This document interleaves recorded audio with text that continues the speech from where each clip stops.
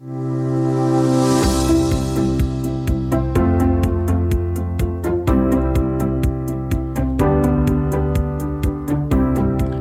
to the Chocolate Cake Bites podcast.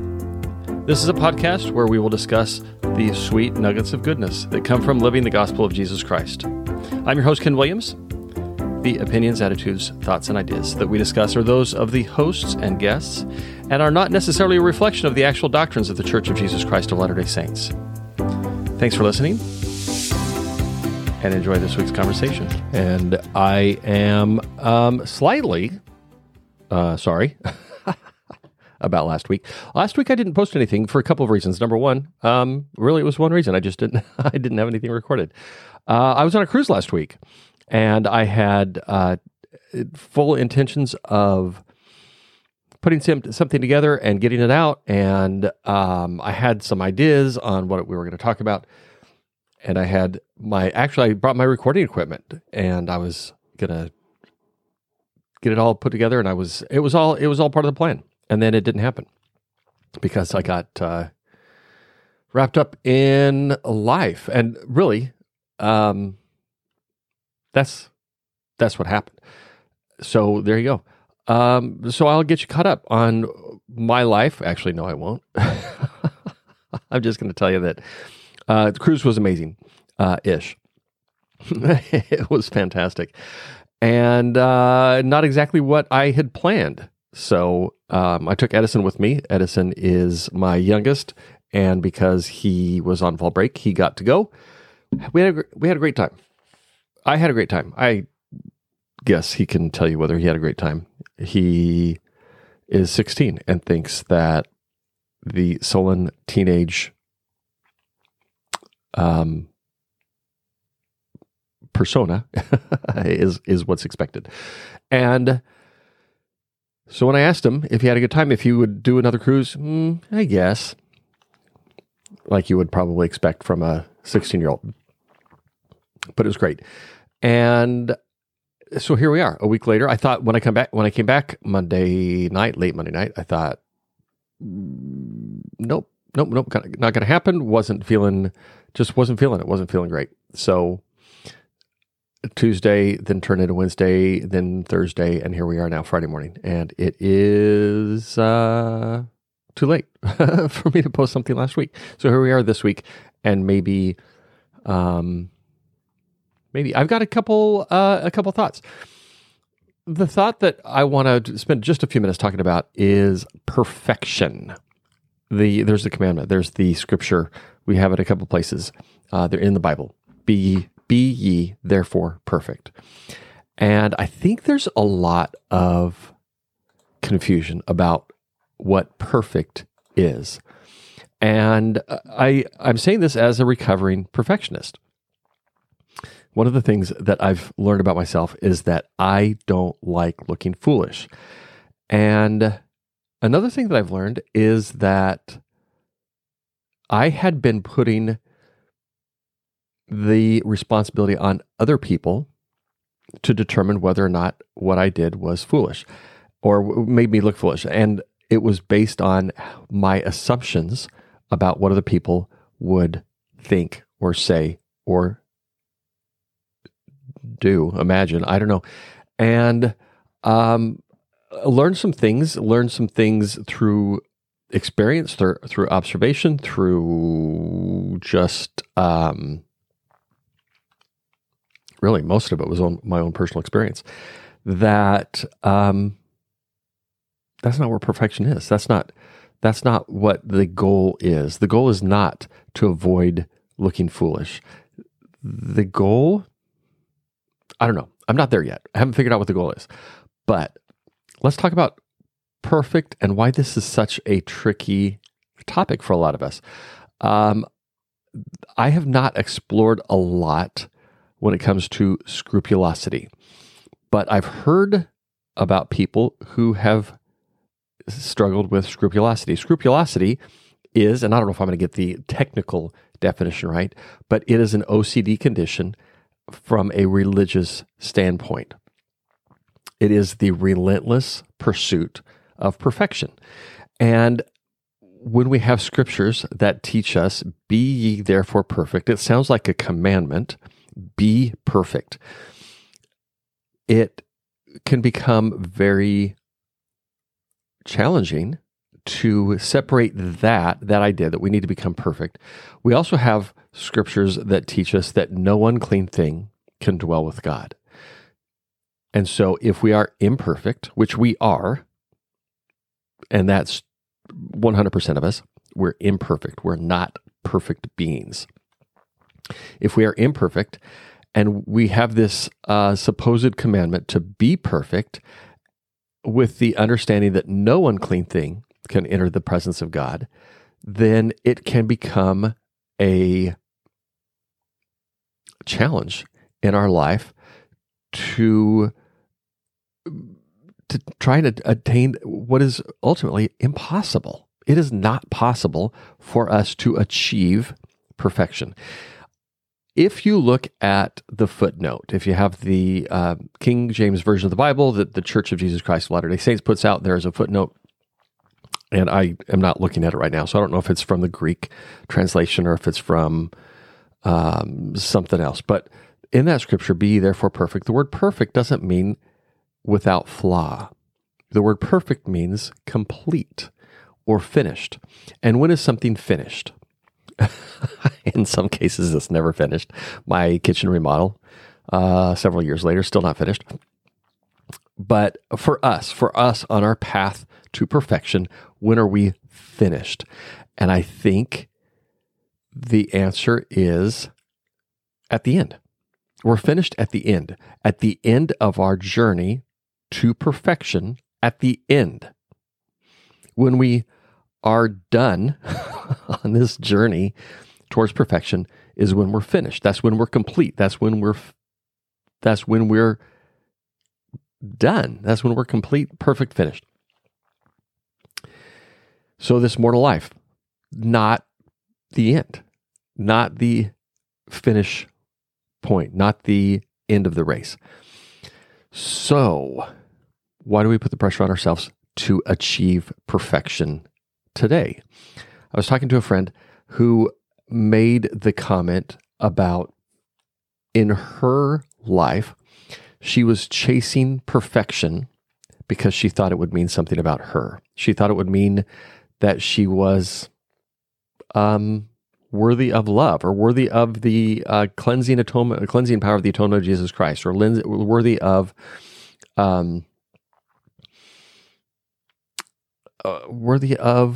being a valued child of God.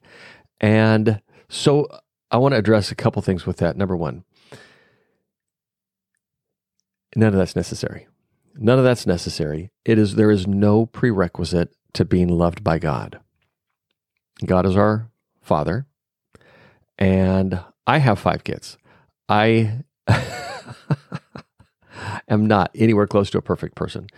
And even when my kids are not perfect, even when my kids are, and I don't even know if I like using that word anymore, but even when my kids are not doing the things that I would like them to do, or they're not behaving in a manner that's consistent with what I think their potential is, it doesn't change my love for them. I can be frustrated. I might be disappointed, but it doesn't mean that they're not loved. And I think the same is true with us and our heavenly parents.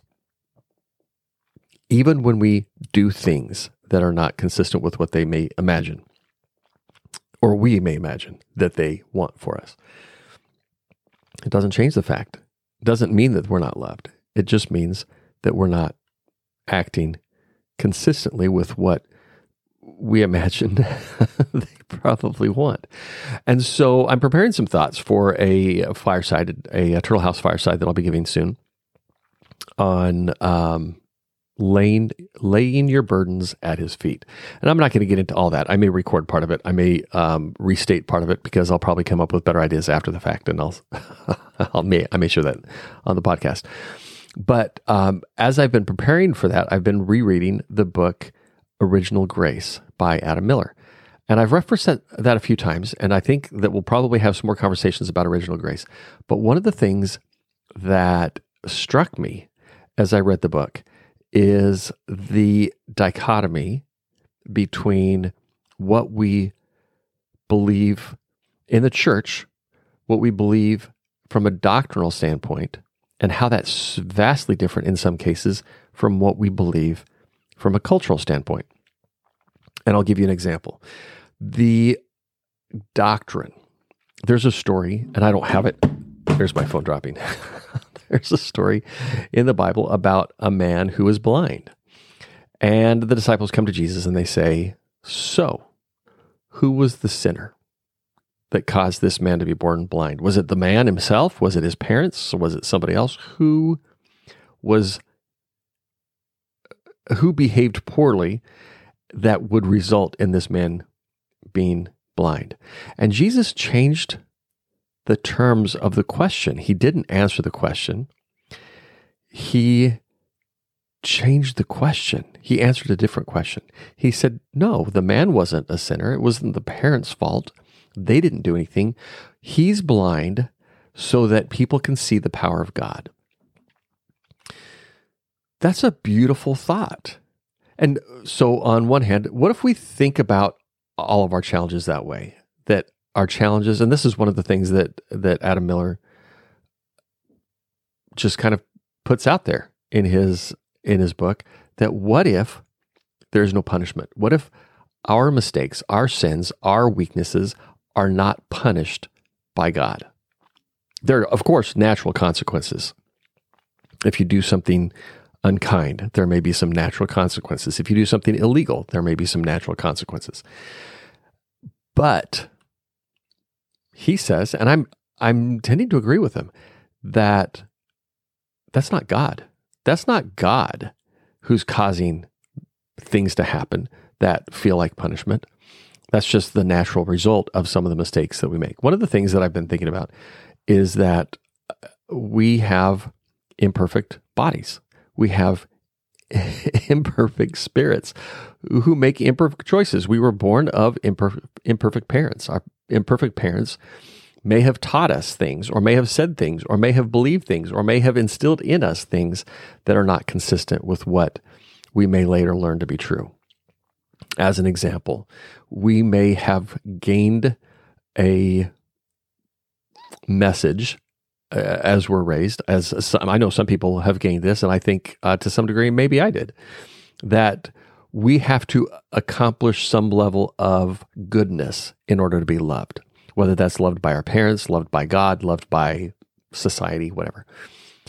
And then, of course, part of that also, maybe a corollary to that, is that anything bad that we do results in some level of punishment, disappointment, chastisement by parents, by God, by society. And what if none of that's true? What if God just loves us? He just loves us. He just wants us. What if that's true? And so anything that I experience that I perceive as punishment is just part of my imperfect nature and the imperfect nature of the people that I live with, the imperfect nature of my own wants and desires, and the imperfect nature of the world and society. And I just am experiencing the fallout from some of that. What if that's true? And as a result of that, I gain experience. And as a result of the experience that I gain, I become a better, and I'm gonna change that. And it's not better on a scale of good to bad or bad to good. It's better on the scale of more who God wants me to be, or who God sees that I can be. Better as in better refined, better as a better conduit of the love of God. Those experiences, those hard things, those quote unquote punishments, which if we can agree that they did not come from God, they just came from human life, from the earthly experience that we're in the middle of. What if that is what if that's the goal? What if that's the point? That as we have these experiences, as we fall down and get back up and fall down and get back up and fall down and get back up, that makes us a more, I don't even know what word I'm looking for, because I don't want to say better. It doesn't make us a better person. It makes us a more,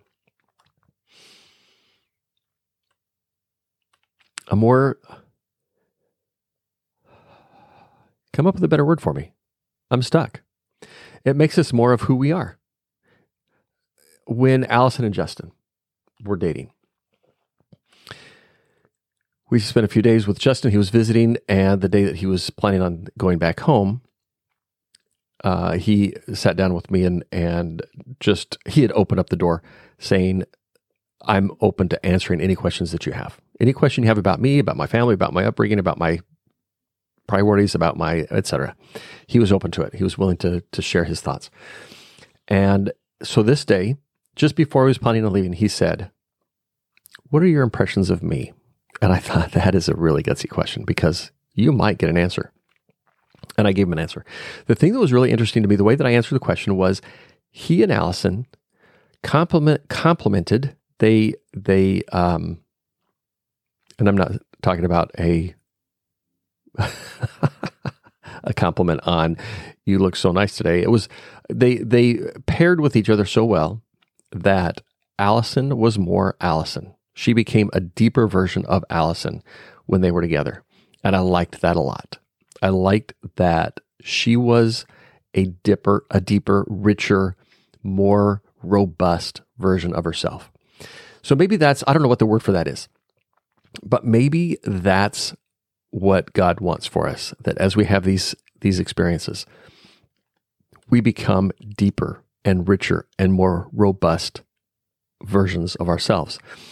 What if that is what it means to be perfect, to become a deeper, a richer, a more robust version of ourselves? Not necessarily less inclined to do unkind or evil things. And I think that could be part of it. But I don't know that that's necessarily the goal.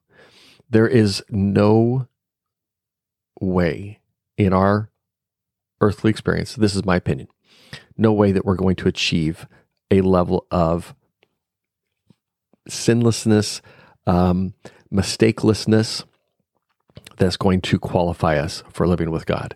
That is not the point. And so that's where we get into the cultural issues, that even though we have this doctrinal issue, that the mistakes that we make, the imperfections that we have, the blindness, as in this man in the Bible story, what if all of our mistakes and our weaknesses, what if all of that is so that we can be a manifestation of God and His power? How does that change how you interpret that scripture? How does it change how you embody the command to be therefore perfect? What if perfection is not being less imperfect, less mistake-ridden, but more you? Be ye therefore perfect.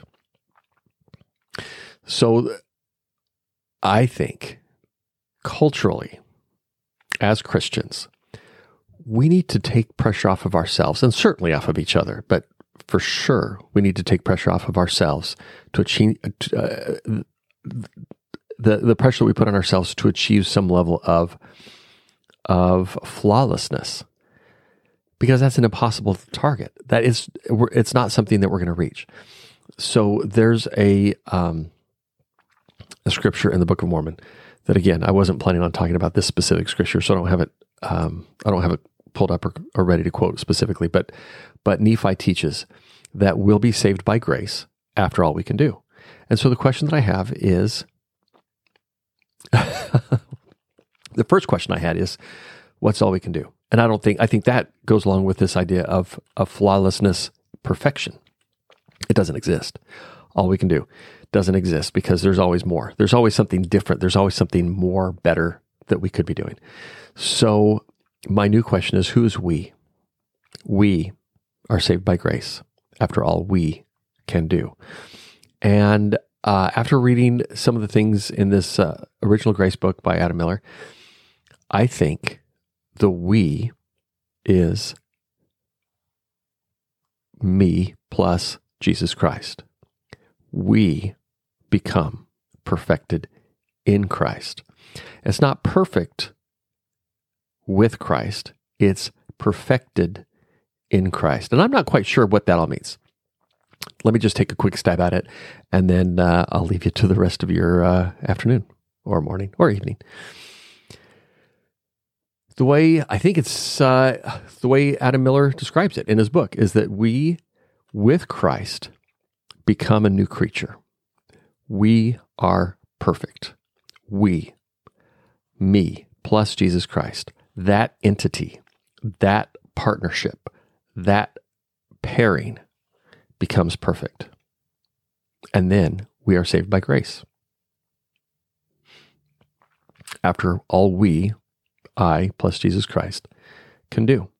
So how does that change the thought, maybe the pressure that we put on ourselves to become without flaw? Because I try, and sometimes I just still make mistakes. I still say things that I probably shouldn't say. I think things not super kind. I maybe do things that don't take me in the direction that I want. I'm an imperfect person, and I'm not quite there yet. But if I can take some of the pressure off myself, that my goal isn't to become without flaw. My goal is to become finished. My goal is to become more rich and deep and robust as a child of God. And with the understanding that nothing I do is going to make him love me more or less. His love for me is fixed. My value as a human being is fixed. And then I can just focus on becoming, on being rather than doing. The doing is going to be exhausting. The being, I think, is going to lead to the doing. As I become who he wants me to be, I'm a natural byproduct of that is I'm going to do the things.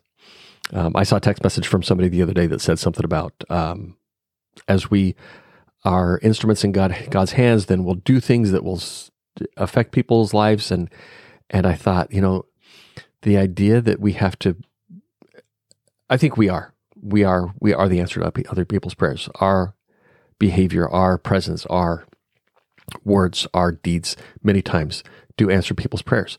But that seems like we're chasing things we don't know what other people's needs are necessarily.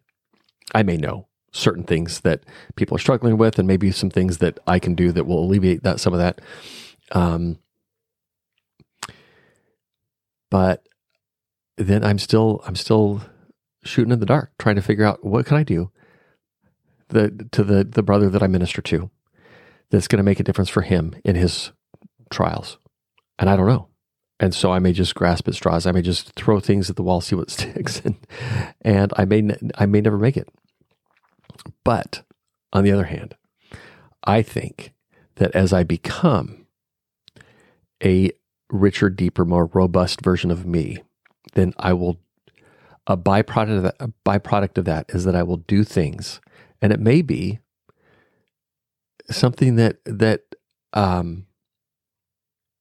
seems insignificant, like dropping off a chocolate cake for him, that can make a big difference.